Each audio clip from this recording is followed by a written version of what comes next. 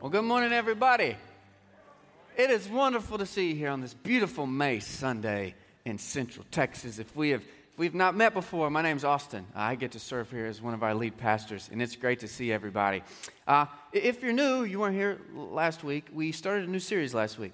A series called Songs, Finding God in the Music. The premise of the series is very, very simple. Each week we take a song and we listen to it. We listen to what it's saying, we listen to what it's asking, and we put that in conversation with Scripture to see how that harmonizes and or clashes with Christian faith. And we noted that this is actually very similar to the way that Jesus himself tended to teach. Because instead of, like doing a word-by-word study of Leviticus, what Jesus tended to do instead is he would tell people stories. He'd make observations about the world around them, and then he would take these stories and observations that we call parables. He would relate them to Scripture to help people discern the presence of God at work in the world all around them. And this is why Karl Barth, probably the most famous and important theologian of the 20th century, he once advised young preachers that they ought to have their Bible in one hand and their newspaper in the other so that they can understand the news biblically. Okay, here's the way he said it. This is really great. He says, hey, take your Bible and take your newspaper and read them both, but interpret newspapers from your Bible. Isn't that good? All right, wake up with your morning coffee, you have your Bible in one hand, your newspaper in the other so that you can understand the news biblically. Now, I know that like 7 of us still read the newspaper, and they were all in 8 o'clock service. And so they're the responsible ones in 8 o'clock. Instead of grabbing our newspapers, what we're doing in this series is, we're grabbing the jukebox, we're grabbing the playlist, we're grabbing the vinyls, and then we're grabbing our Bibles so that we can understand these times in which we live and listen a bit more biblically.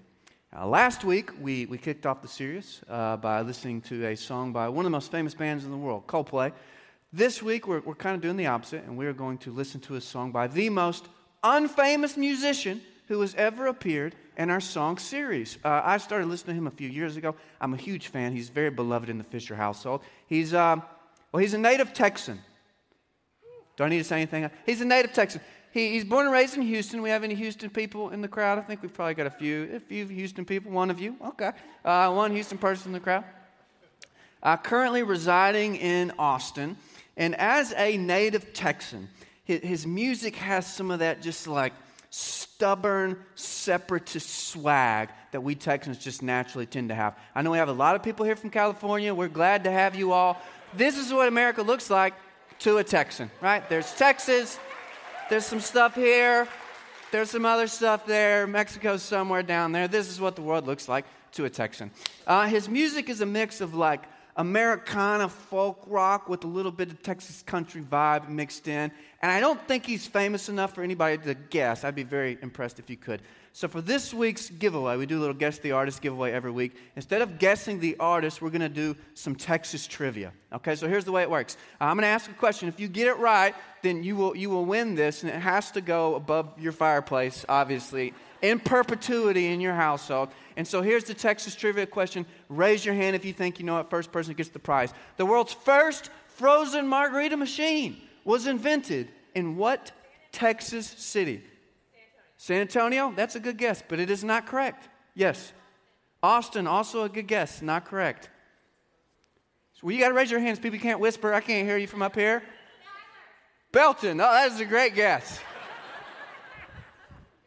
Dallas, Texas, we have a winner. Give her a hand. I'm going to come to your house, and this better be, I expect a frozen margarita, and that to be over your fireplace, okay?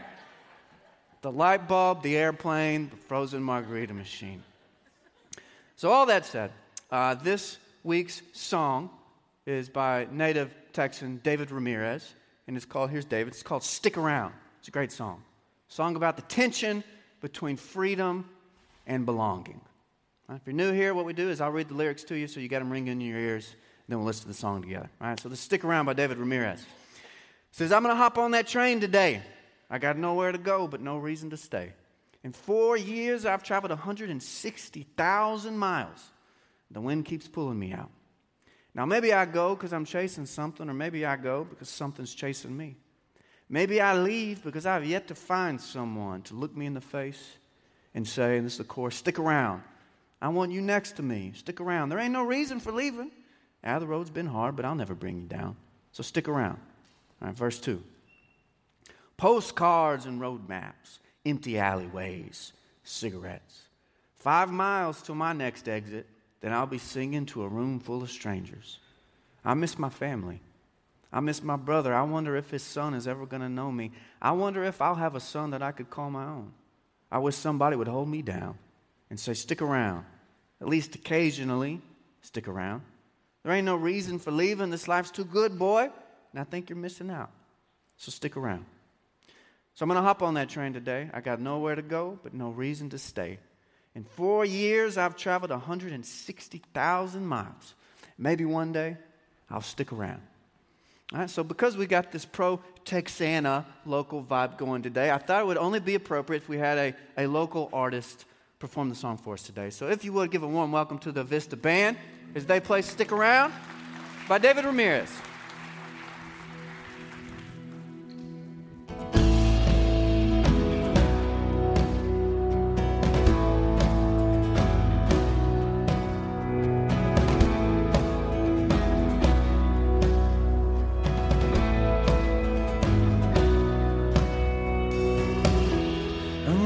On that train today, I got nowhere to go, no reason to stay.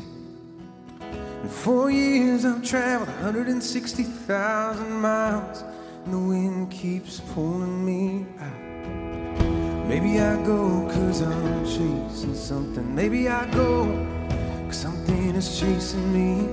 Maybe I leave 'cause I've yet to find someone to look me in the face and say, stick around. I want you next to me, stick around. There ain't no reason for leaving. The road's been hard, boy, but I'll never bring you down. So stick around.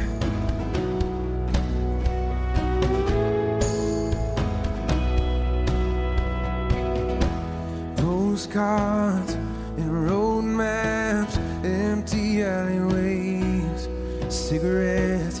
5 miles to my next exit, then I'll be singing to a room of strangers. I miss my family, I miss my brother. I wonder if his son is ever gonna know me. I wonder if I'll have a son I could call my own. I wish someone would hold me down and say, stick around. At least occasionally, stick around. There ain't no reason for leaving. This life's been good, boy. I think you're missing out. So stick around.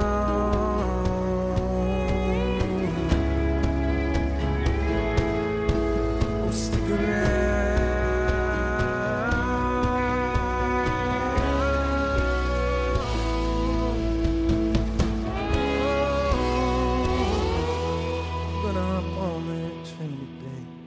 Got nowhere to go, but no reason to stay. In 4 years I've traveled 160,000 miles. Maybe one day, maybe one day maybe I will, maybe I will. I'll stick around. I'll give him a hand.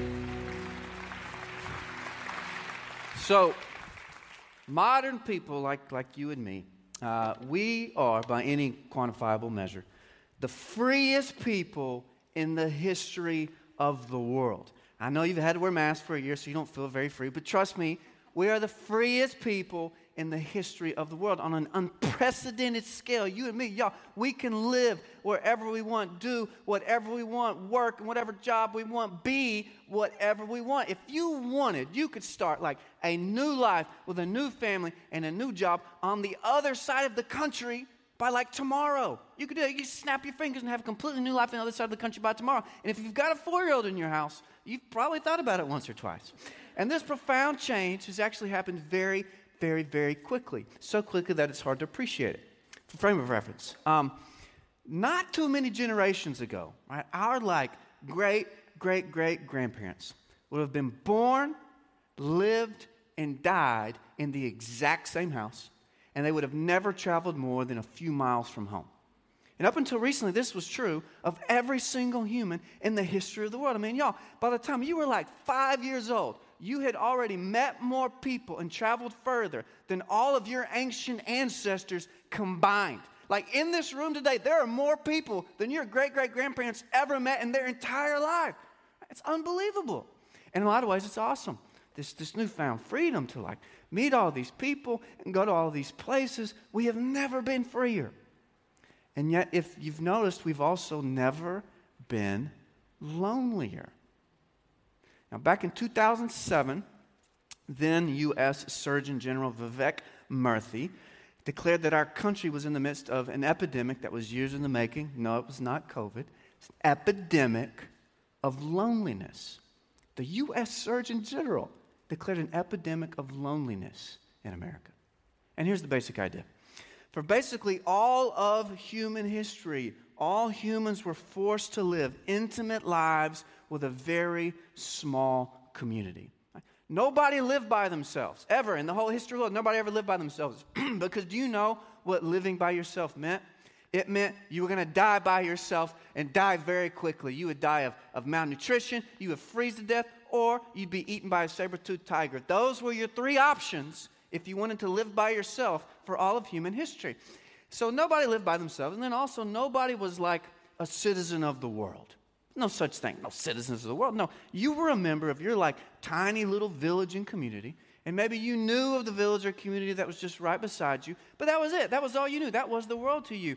And for various reasons, right, from our history, biology, or perhaps the providence of God working through history and biology, the simple fact is that human beings are designed biologically, historically, theologically designed to thrive as members of intimate and small communities. Your brain is literally wired for that, okay? And about 200 years ago, something happens. Here comes the modern world with all of its blessings and freedoms, and now you and me, we have a choice. Do we want to live intimate lives in small communities? Or do we want to live big and by ourselves? And by and large, modern people have shifted toward living big and by themselves. For example, over 25% of Americans now live by themselves. Highest it's ever been. And that is up from approximately 0% for all of human history. And again, there's some nice things about that. You know, not having your roommate rummaging through your snacks in the middle of the night. It's great in a lot of ways, but it also comes with certain consequences, namely loneliness. Because while we have all this freedom, y'all, this is the most heartbreaking thing I've ever heard. When Americans are asked how many close confidants they have, the most common answer is now 0. If I were to poll the room, hey, how many close friends do you have? The answer I would get the most is 0. And that's what our song's about this morning. In a lot of ways, this is like, y'all, it is the quintessential modern song, this tension, this struggle between freedom and belonging. Because on the one hand, we love this freedom to go live where we want, be whatever we want, do whatever we want, that's great. But also down deep in our bones, in our hearts, we wish that somebody would grab us and tell us to stick around. We wish that somebody would help us, teach us how to belong somewhere, man. As David Ramirez says in the song, modern people like you and me, we got nowhere to go. But we also got no reason to stay because anonymity is the price of autonomy. Right? You want to be autonomous, you want to be free, then you're going to be anonymous. And so now that we have heard the modern news that you and me, we are the freest and loneliest people in the history of the world. Let's see if we can understand that news a bit more biblically. So if you got your Bibles, grab them. We'll be in Galatians 5. And I'd always encourage you to bring your Bibles. It's a good habit to feel the pages between your fingers. I'm going to set the context a little bit here for us. In Galatians, Paul is writing to the churches of Galatia, meaning that he's writing primarily to these Gentile Christians who have a very complicated relationship with Judaism and the law. This complicated relationship is being made even more complicated by the fact that you've got these well-meaning but very misguided Jewish Christians who believe that Gentiles must fully observe the law. which most importantly for males included, circumcision, if they wanted to be accepted by God. And so the whole letter to the Galatians is Paul trying to help these Gentiles understand, no, you don't have to fully observe the Torah if you want to be accepted by God. Or as Paul puts it in probably the most memorable verse in Galatians 5 verse 1, you know this verse. It was for freedom that Christ set us free. Therefore, keep standing firm and do not be subject again to a yoke of slavery. Or if you wanted to summarize Galatians in a sentence, this is how you would do it. Jesus died so you wouldn't have to get snipped. Guys, you remember this when you're getting pressure into the old vasectomy. It was for freedom that Christ set me free. And so with that context in mind, Paul's saying you don't have to get snipped. You're accepted by God. Let's turn to Galatians 5. We'll read verses 13 through 14 here. Short, but filled with a lot of good stuff. Paul says, hey, for you were called to freedom, brothers and sisters.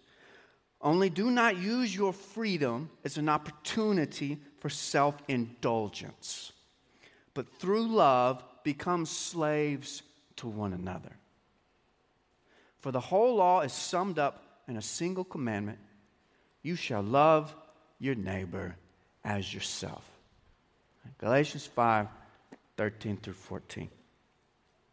So, bearing in mind that Paul spends the majority of Galatians relentlessly reminding these Gentiles that they are free, right? They are free from slavery to the law. They are free from slavery to circumcision. They are free from slavery to sin. He then does something very interesting here in verses 13 through 14. Right? Having shouted their freedom from the rooftops for like the whole letter, Paul then makes a very important clarification. He says, look, Jesus has set you free. Jesus set you free. But don't use your freedom as an opportunity for self-indulgence. And this phrase, don't use your freedom as an opportunity for self-indulgence, in that phrase, the word opportunity is the Greek word aphormi, and it refers to the base of operations for a military campaign. So if you're about to invade another country or nation or whatever, your aphormi would be the base of operations where you're getting all your stuff together. And so here's the picture that Paul's trying to paint here. The idea is that in the crucifixion and resurrection, Christ has defeated the power of sin. He has kicked Satan out of our lives and thus given our lives back to us as a space of joy and freedom. Okay? God, through Christ, has kicked Satan out of our lives. But if we're not careful, this space of joy and freedom that Christ has given us can then become a base of operations and a aphormi for the insurgency of the self. If we're not careful, we will indulge the freedom that Christ has given us in ways that will lead us right back into slavery, and the worst kind of slavery at that, slavery to ourselves. Right? You get the picture? Satan's been kicked out. There's all this free space, but if you're not careful, you can become a slave to yourself. Right? And so here's what Paul says. How do we make sure that we don't use our freedom in ways that makes us slaves to ourselves? That's what Paul says. Don't use your freedom as an opportunity for self-indulgence, but through love become slaves to one another. In other words, your freedom from slavery will turn you into a slave to yourself unless you enslave yourself to the good of others. I'll say that again. This is what Paul's saying here. Your freedom from slavery, it'll turn you into a slave to yourself if you do not then enslave yourself to the good of others. So according to Paul, we've really only got two options here. You can become a slave to yourself, or you can enslave yourself to the good of others, but there is no other option. It is a binary choice. It is A or B. There is no C on this deal. You will serve yourself, or you will enslave yourself to the good of others.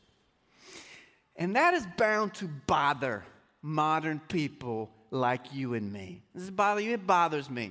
Because, we modern people, we invented the frozen margarita machine. We can do anything. We want to have our cake and eat it too.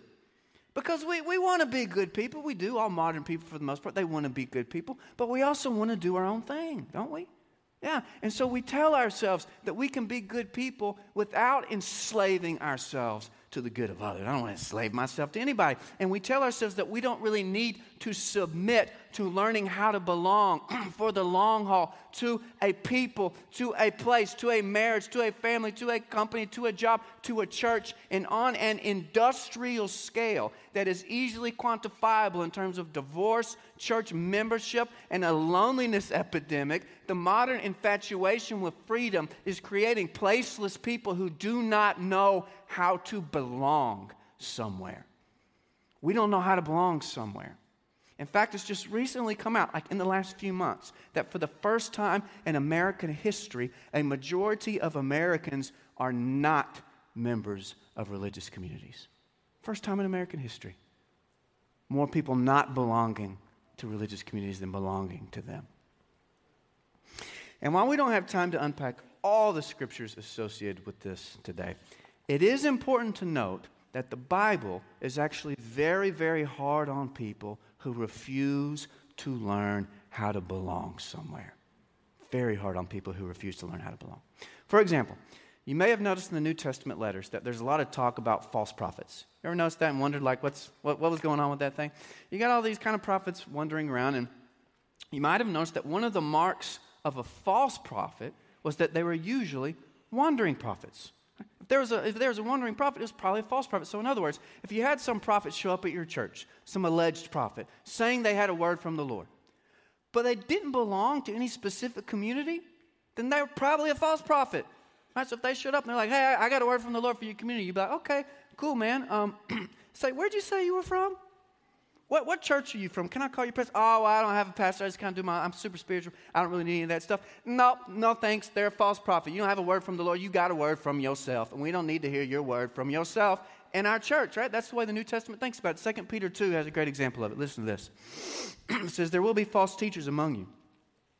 Now, the Lord knows how to rescue the godly from temptation and keep the unrighteous under punishment for the day of judgment, and especially those who indulge the flesh in its corrupt desires and despise authority. They are springs without water. They're mist driven around by a storm. For speaking out arrogant words of vanity, they entice by fleshly desires, by sensuality, those who barely escape from the ones who live in error, promising them freedom while they themselves are slaves of corruption. Right? What's a false prophet? A wandering prophet, a mist driven by the storm who despises authority and promises freedom, all the while they just walk around as slaves to themselves with words from themselves, not from the Lord. Right, so let's wrap up with this. I've been at Vista for, about 9.5 years now. Average tenure of a pastor in America is 3 years. And so I'm very sorry you've had to put up with Dave and me for so long. You do not deserve this. And about 5 years ago, I really hit a wall here at the Vista. I got frustrated, and I got restless, and I started to hear that like familiar modern siren song telling me that the problem was you all. You know, the problem was this place, the problem was these people, you know, and I needed to spread my wings and fly and go do my own thing. And maybe I was chasing something, or maybe something was chasing me, but the simple fact is that I was feeling claustrophobic, and I wanted out because I told myself the solution was somewhere else. You know, I had to get out of here. And through various events and people, a number of whom are in this room this morning, God gradually helped me understand that the problem wasn't this place and these people. The problem wasn't you. Oh, the problem was me. The problem was that I was a modern man who only knew how to live with one foot out the door. The problem was that I didn't know how to belong somewhere. And so for the last 5 years, y'all, that's what I've been trying to do. That's been my only agenda. I've been trying to submit to the process of learning how to belong somewhere. Here. And I see it all the time in marriages, families, jobs, and churches. People show up and they love it. It's great. Oh my goodness, it's great. But then the new wears off because the new always wears off. And they hit a wall because you always hit a wall. And they start telling themselves that this wall that they're hitting, it's out there. There's a wall out there that I'm hitting. You know, it's whatever. It's my small group. It's the preaching. It's the music. It's the coffee, blah, blah, blah, blah, blah. And they are hitting a wall, but they ain't hitting a wall out there, y'all. They're hitting a wall in here. Because freedom isn't doing whatever you want. It's not having it your own way. No, real freedom is learning how to belong somewhere. That's what real freedom is. And so that is the choice before all of us modern people who love to live with one foot out the door this morning. This is the choice that we all have to make, and this is what I want to leave us with this morning. You can be free and have it your own way and be anonymous, undisciplined, and lonely. Or you can trade in that fake freedom for the biblical freedom that, as Paul says, is enslaving ourselves to a people and a place, is committing ourselves to each other's good for the long haul. Because that and not doing whatever you want and having it your own way. That is biblical freedom. Let's pray together. Gracious God, thank you for the gift of today. We don't deserve to be here. We are here because of your great mercy, and we confess that, and we receive that through Jesus Christ our Lord. We also confess that as modern people, we do love to live with one foot out the door, telling ourselves we're hitting some wall out there. The problem is always this place, these people, this job, this spouse, these kids, whatever it is. Oh, God, but the problem's not out there. The problem's in here. The problem is that a lot of us don't know how to belong somewhere. And so I pray that in these moments, you might help some of us become aware of that in a deeper way. The ways we've been living with one foot out the door. And that we might receive Christ's invitation to plant roots, enslave ourselves to each other's good, so that our freedom doesn't become just another opportunity for self-indulgence. We got better things to do than serve ourselves. We get to love those around us. We pray these things in Christ's name. Amen.